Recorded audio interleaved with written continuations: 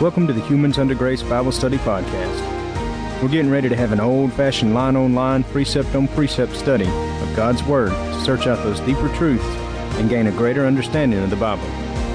We would love for you to join us today as we dig in and learn what it is God would truly have us to know from the letter that He wrote to us.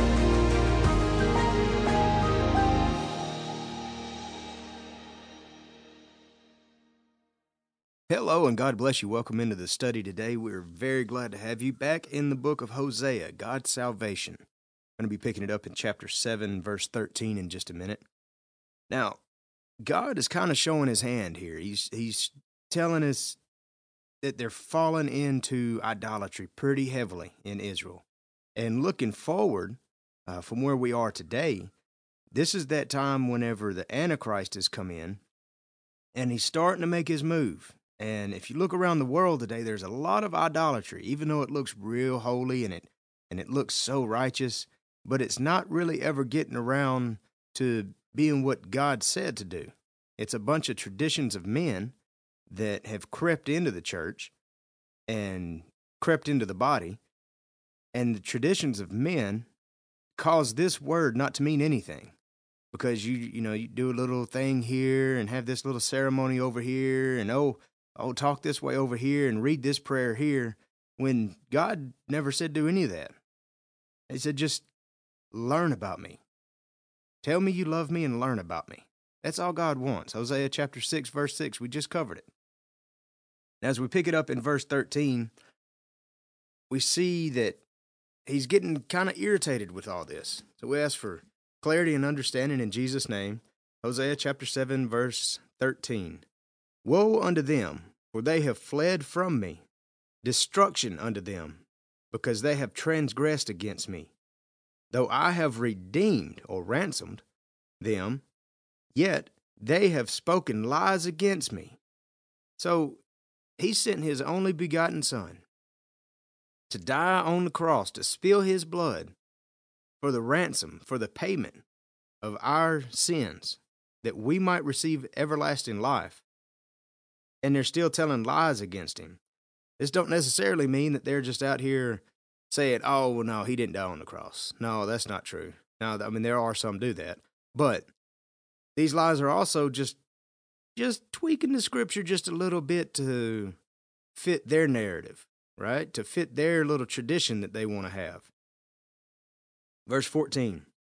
And they have not cried unto me with their heart. When they howled upon their beds, they assembled themselves for corn and wine, and they rebelled against me. So they hadn't cried to me with their heart. Jeremiah chapter 3, verse 10 tells you that they're just out there, they're talking a good game, they're showing a good game, but they're really not meaning it. They're just giving him lip service, right? Verse 15, though I have bound and strengthened their arms, yet do they imagine mischief against me. So he's built us up and strengthened the church, gave his life so that we had power over Satan. And they're still going around trying to figure out a way to slip a tradition in here, slip a little idolatry in over here. Let's just ease this stuff in there. Before too long, the church ain't the church anymore. Verse 16, they return, but not to the Most High. They are like a deceitful bow. This deceitful bow is like, you think of a bow and arrow, and it's this bow that, you might pull it back and it might break. The string might snap on it. You might loose it. You might loose that arrow and it just fall in front of you. You can't trust it. You don't know if you're really going to get a clean shot or not. Their princes shall fall by the sword for the rage of their tongue. This shall be their derision in the land of Egypt. This word princes in the Hebrew, in the Strong's Concordance, is 8269. And it's sar, and it means the head person or the steward, the head duck. You think about this princes, let's put this on the spiritual side of things. That's your pastors. That's those ones that are set up, those priests that are set up that are supposed to be doing God's word, that are supposed to be teaching God's word. not the traditions of man, but straight on line, precept on precept, this word of God. And it says, thou shalt fall by the sword for the rage of their tongue. Well, what's the sword? The sword of the Lord is that two-edged sword that comes from his mouth, right? It cuts both ways. It's the word of God. So why in the world would they fall to the word of God because of the rage of their tongue? It's because they're not teaching the true word. They're teaching their playing church, basically. They're over here. They've got this little thing set up, and oh, it looks so good. Let's go ahead and chant this thing for a little bit and chant that thing for a little bit. It sounds real good, and let's jump around and oh man, it looks so holy. But never really get around to opening God's word to see what God wants us to know. Chapter 8 and verse 1. Set the trumpet to thy mouth. That means blow the alarm. Get everybody listening. We're watchmen. That's what we're supposed to do, is watch. Watch the seasons and know what's coming, so that whenever that time does come, whenever the enemy is at the gate, we can sound that alarm. He shall come as an eagle against the house of the Lord, because they have transgressed my covenant and trespassed against my law. This is that Antichrist. Looking future. At this time, it would have been the Assyrian. And he's going to come in and take Israel captive and scatter them across the world. But at this point, where we are today, looking forward, this is speaking of that Antichrist that's going to come in and captivate the world. Just like a mighty eagle going to swoop in and just take hold of everything. Verse 2, Israel shall cry unto me, my God, we know thee. That should spark your mind to Matthew chapter 7, verse 22, where Christ said that there will be many come to him and saying, Lord, Lord, we prophesied in your name, and we cast out many demons in your name, and we did many great works in your name. And he'll say, depart from me, because I never knew you. You see, they were giving that lip service. They were saying it was in the name of Jesus. But they misunderstood. They were deceived. They were apostates. They thought that Jesus was standing in front of them, when all the while it was Satan in his role as the Antichrist. Verse 3, Israel hath cast off the thing that is good. The enemy shall pursue him. Whenever you cast God off, there's a whole lot of protection that goes out the window when you do that. God has a hedge of protection, and he says, touch not mine anointed. And whenever folks give God the stiff arm and just shove him off to the side and say, oh, I can handle this, that's a hard row to hoe, to do that by yourself. Verse 4, they have set up kings, but not by me. And they've made princes, and I knew it not. Of their silver and their gold have they made them idols, that they may be cut off. Now these kings and these princes, basically he's saying, they've set up all these priests, but none of them were really in the word. They were false priests. They were these priests that wanted to worship cows instead of worship God, or that wanted to worship this easy thing or that easy thing. That's what I've never understood about everybody that's wanting the rapture out of here. That's the easy way out. God gave us armor in Ephesians chapter 6, and nowhere in that armor is there a jetpack or a parachute. There's not even a back plate. There's a chest plate, the breastplate of righteousness. There's nothing on your back, because you're not supposed to turn and run. We're Christians. We're supposed to stand and fight. We're supposed to take ground, not give ground. And so all these folks wanting the easy way out, it's almost common sense to know, hey, David didn't run. Whenever Goliath come up, God didn't grab him and go, here, let me set you way over here on this mountain and watch this. No, he said, you go out there and handle business. And that's what we're supposed to do. That's why we set the trumpet to our mouth. We've got to tell the world, this is what's going down. This is what God said is going to happen. And if God says it, it's going to come to pass. Verse 5, thy calf, O Samaria, hath cast thee off, my anger is kindled against them. How long will it be ere they attain to innocency. Basically, how long are they going to be ignorant? You know, how long are they going to pretend that they're innocent, and all the while they're whoring around with all these false gods, these little gods, these idols, and this fake religion. Verse 6, for Israel was it also, the workman made it. Therefore, it is not God, but the calf of Samaria shall be broken in pieces. He's not going to tolerate it. For they have sown the wind. This wind in the Hebrew is ruach. They have sown this spirit, and they shall reap the whirlwind. So basically, they're out here playing church, and they're sowing, they're claiming to be in the spirit. Oh, look at this. This is so holy. We're in the spirit. We're doing this and all these great things. And look at our calf over here. And God's saying, it's not my spirit, but I've got some wind I'm going to blow on you. You just wait. It hath no stalk.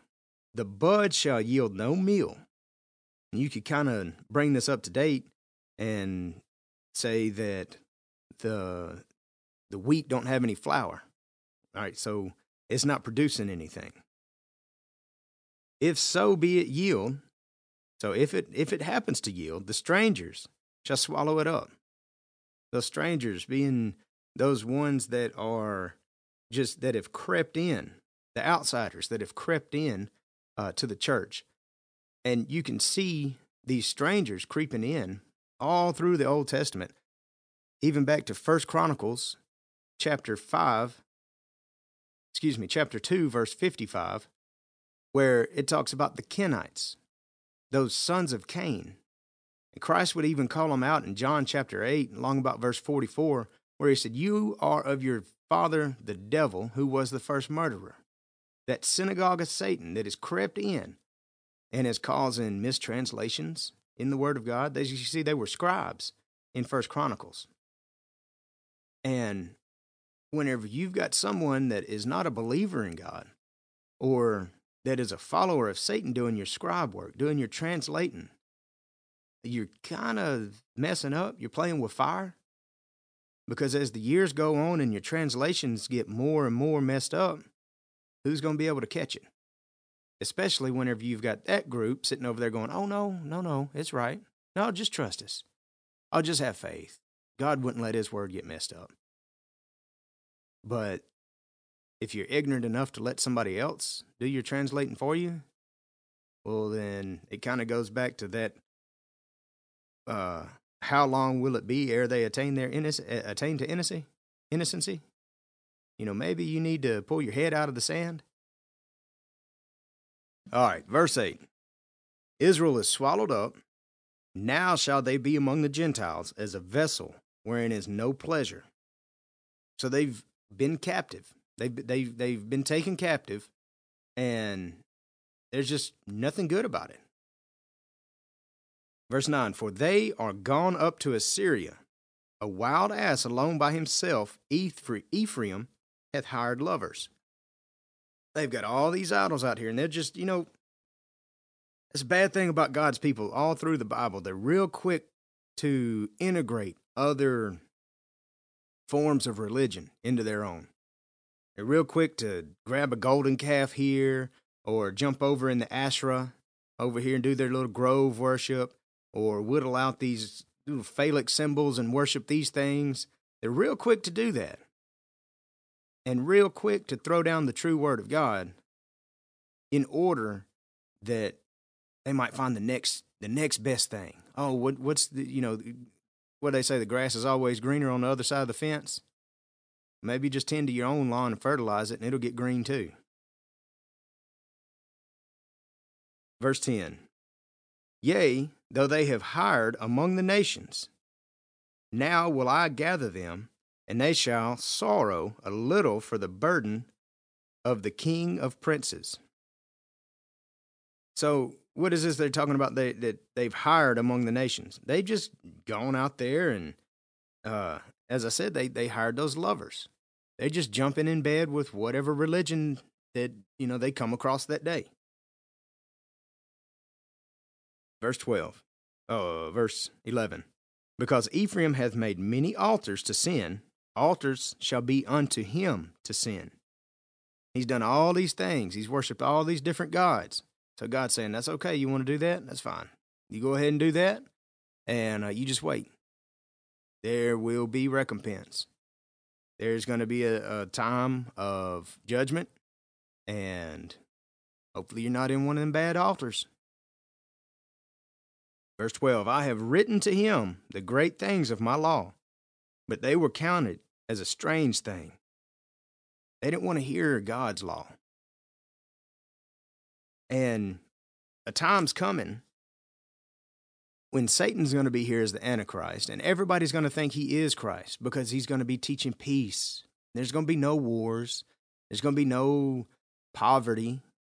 It's going to be all peace. It's going to look like paradise. You know, in the movies, they put a whole bunch of stuff in there about if you don't get a tattoo in your hand or you don't get a tattoo on your forehead of the mark of the beast, then, you know, you'll be tortured and murdered and all this other stuff. If he's trying to convince the world that he's Christ, how is he going to go about doing that? See, these movies are setting folks up for failure because that's what they're going to be looking for. And whenever the true Antichrist shows up and he's saying, what are you going to go to war for? You going to fight against me? For what? Let's just love each other. Then they're going to think, well, this can't be the Antichrist. And then, you know, before long, he's loading his wagon up and they're fixing to all fly out of here. And, you know, that's the easy way to go. So let's jump on board. And then all of a sudden, Christ shows up as a thief in the night. And all those folks that have sat on the front row in the pews in the churches, and they've watched all these videos and they've done all this other stuff that looks so holy and have worshiped Christ their whole life, worshiped God their whole life, in that instant become apostates. The moment that they think that the Antichrist is the true Christ, they've just become Satan worshipers. That's a bad day. That's a bad place to be, all because, as God said before, my children die for a lack of knowledge. Verse 13, they sacrifice flesh for the sacrifices of mine offerings, and eat it. But the Lord accepteth them not. Now will he remember their iniquity and visit their sins, and they shall return to Egypt. What is this? They shall return to Egypt, to bondage. And what are they going to be in bondage to? They're going to be in bondage to sin, which is to say death, which is to say the devil, as an Antichrist. They're not going to know it, but spiritually they're going to be bound because he's going to be here just feeding them all the lies and all the, oh, it's all good. Just, oh, they don't believe that I'm Christ? Oh, we'll send them over here. Let's talk to them. That's when the elect are delivered up. And whenever the elect are delivered up and caused to have the Holy Spirit speak through them, that testimony will even change the minds of the naysayers, even those that are embedded in the most. It'll make them think, oh, wait, you know, he told us that one time. She told us that. They did say that we weren't flying out of here, and now this dude's talking about flying out of here. Well, hold on just a second. Let's think about this. Verse 14, for Israel hath forgotten his maker, and buildeth temples, and Judah hath multiplied fenced cities. But I will send a fire upon his cities, and it shall devour the places thereof. They've just been out here, they've been doing all the good, right? They've been multiplying, and they've been progressing and never giving God any credit for it. They've been in bed with all their little calves and all their Asherah and all this stuff. And God said, that's fine. I've given you these blessings. You've put them towards these idols. Sure enough, I'll take those blessings from you.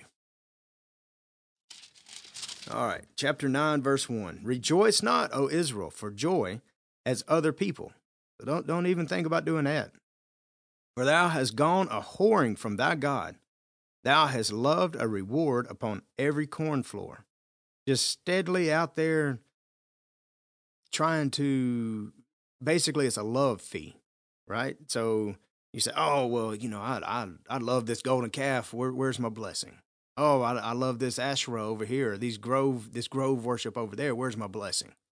And instead of worshiping God just for the fact of loving God, then they're going out here and trying to basically get money off of it, get a bigger, better life, right? Just because, and that's the whole reason God created us was for his pleasure. It's our duty to please God. He will bless you when you please him because he loves you. But it's not like there's a written rule that says, hey, if you please him, then you're going to get all the money in the world. It don't work like that. Verse 2, the floor and the winepress shall not feed them, and the new wine shall fail in her. So that floor is the threshing floor where you make the ingredients for the bread, right? And the winepress shall not feed them. That new wine shall fail. That new wine being that New Testament, Christ's blood poured out. Why would that fail? Christ don't fail. God don't fail. But they won't turn to him. They won't accept it because they're too busy doing their own thing over here. Verse 3, they shall not dwell in the Lord's land, but Ephraim shall return to Egypt. They'll go into bondage. And they shall eat unclean things in Assyria. They're going to be whoring around with all these idolatries, all these idols. They shall not offer wine offerings to the Lord, neither shall they be pleasing unto him. Remember what pleases the Lord, Hosea chapter 6, verse 6. He don't want your sacrifices, he wants your mercy. And instead of burnt offerings, he wants you to know the knowledge of God, to seek out his knowledge. They're not being pleasing. That's why these wine offerings aren't being given to him, because they don't know about him. Their sacrifices shall be unto them as the bread of mourners, very unclean. All that eat thereof shall be polluted, for their bread, for their soul shall come into the house of the Lord. Oh, shall not come into the house of the Lord. Verse 5, what will ye do in the solemn day and in the day of the feast of the Lord? For lo, they are gone because of destruction. Egypt shall gather them up. Memphis shall bury them, the pleasant places for their silver. Nettles shall possess them, and thorns shall be in their tabernacles. All right, so in this verse, there's a couple of things to kind of break down here. Egypt shall gather them up. Now, this is talking about Egypt will, in the Hebrew, this means shall rake them out for basically for fertilizer, for manure, or for burning, not for a burial in their own land, but they're just going to scatter them out over here, right? In that bondage, they're going to be scattered. And Memphis shall bury them, pleasant places for their silver, nettles shall possess them, and thorns shall be in their tabernacles. Thorns being in their tabernacles is symbolic of they're not using their tabernacles. It's getting overgrown. Nobody's taking care of it. They're not going there. Verse 7, the days of visitation are come, the days of recompense are come. Israel shall know it. The prophet is a fool, the spiritual man is mad, for the multitude of thine iniquity and the great hatred.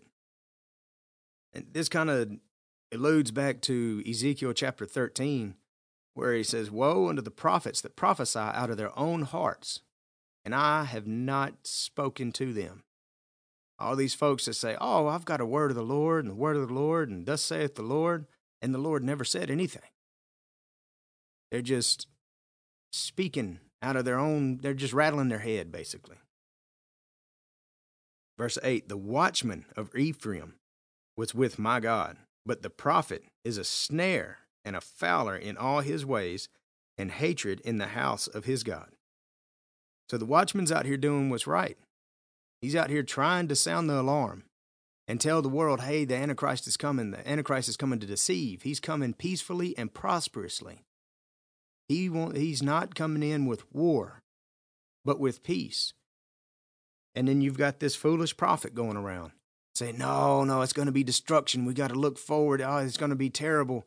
Don't believe this. We got to get ready. We've got to make sure that everything's packed up right and be really good so we can fly out of here before all this destruction hits.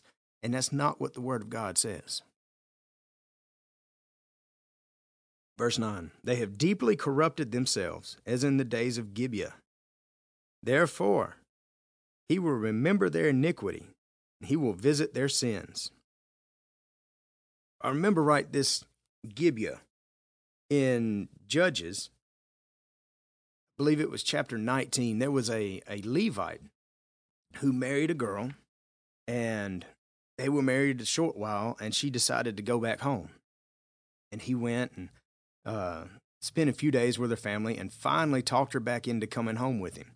And on their way home, they stopped in Gibeah, which was a tribe of, or a city in Benjamin. And the men of Gibeah came out and wanted to have their way with this Levite. And instead of them having their way with the Levite, they put his wife out, and they killed her eventually. She ended up dying that night. And that prophet, the Levite took and divided her up and sent her to the other tribes and said, this is what's going on in Gibeah. This is what's happening in Benjamin right now. They wanted me. They killed my wife, so on and so forth. A lot like Sodom and Gomorrah with Lot. And the tribes of Israel came against Benjamin and killed almost every man out of Benjamin.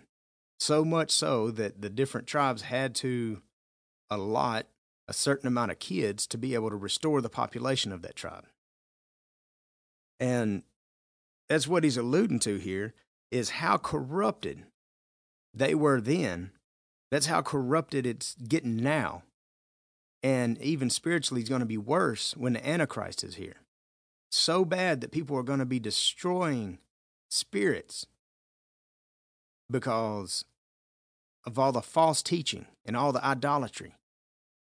And if you look around the world today, there's a bunch of that happening. There's a lot of pollution in the Word of God, not in the Word of God itself, but in what they say is the Word of God. It's very polluted.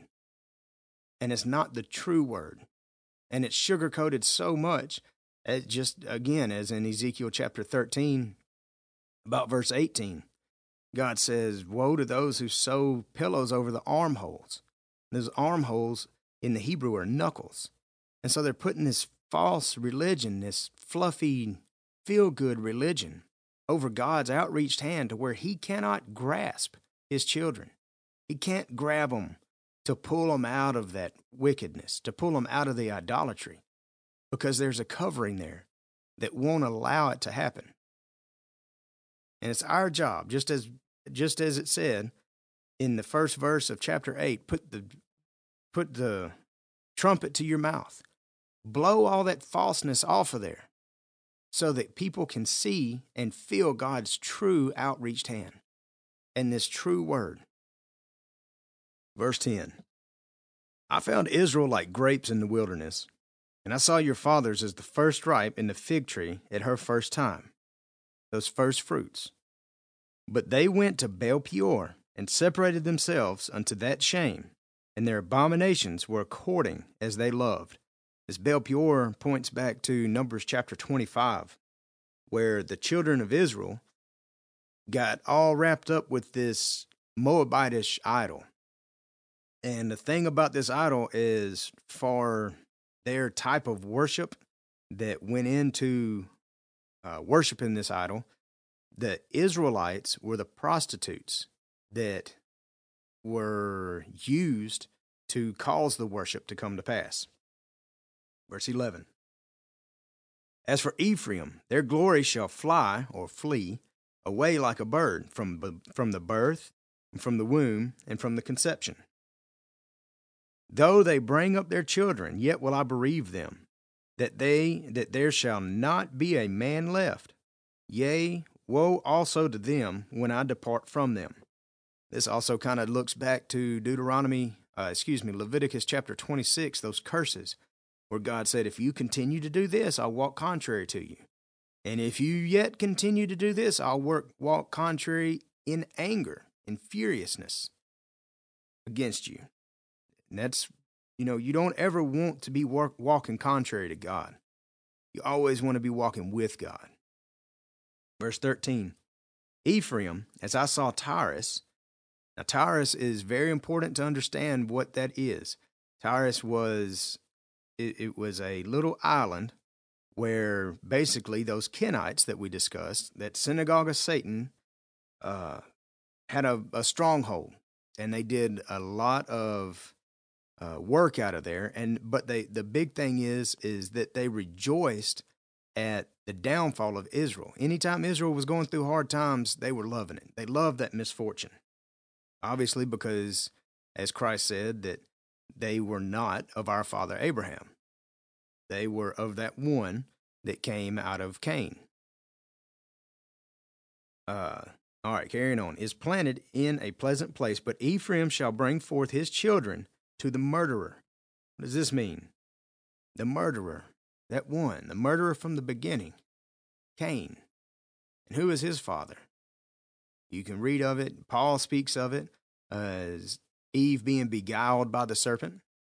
And in Genesis chapter 3, you can see that Eve partook of the fruit of the tree of good and knowledge, of the tree of good, the tree of the knowledge of good and evil. There we go, my goodness. And that tree being Atash in the Hebrew, that being Satan. And so they're going to carry their children up to the Antichrist, deliver them into death, so that maybe they can be converted over into believing upon him like he wants everybody to do. Verse 14, give them, O Lord, what wilt thou give? Give them a miscarrying womb and dry breasts. Means don't let them reproduce any of this. This kind of gives a nod to where Christ would speak of woe to those who are with child and who are given suck in those days. When the Antichrist is here, when Christ returns, he wants a virgin bride. And if his bride is pregnant, that means they've been impregnated by that false doctrine. And if they're given suck, it means they've not only been impregnated, but they have started producing fruit for that false doctrine. Verse 15, all their wickedness is in Gilgal, for there I hated them. For the wickedness of their doings I will drive them out of mine house, and I will love them no more. All their princes are revolters. Now, this Gilgal is the place where God was rejected, and man, Israel, set up their own king. And this is where, with the impatience and disobedience, Saul got his first message of rejection as well. Verse 16, Ephraim is smitten, their root is dried up, and they shall bear no fruit. Yea, though they bring forth, yet will I slay even the beloved fruit of their womb. So they're just rotten. They're rotten to the core. They don't know God's word, and they're following all this other worldly junk. And he's fed up with it. Verse 17, my God will cast them away because they did not hearken unto him, and they shall be wanderers among the nation. All right, we'll pick it up in chapter 10 in the next study. God bless you. Y'all have a great day. Thank you for joining us for this episode of the Humans Under Grace Bible Study Podcast. If you have any questions that you'd like answered on the podcast, you can write to us at Humans Under Grace, P.O. Box 1467, Tatum, Texas, 75691, or you can email us at questions@humansundergrace.com. Thank you, and God bless you.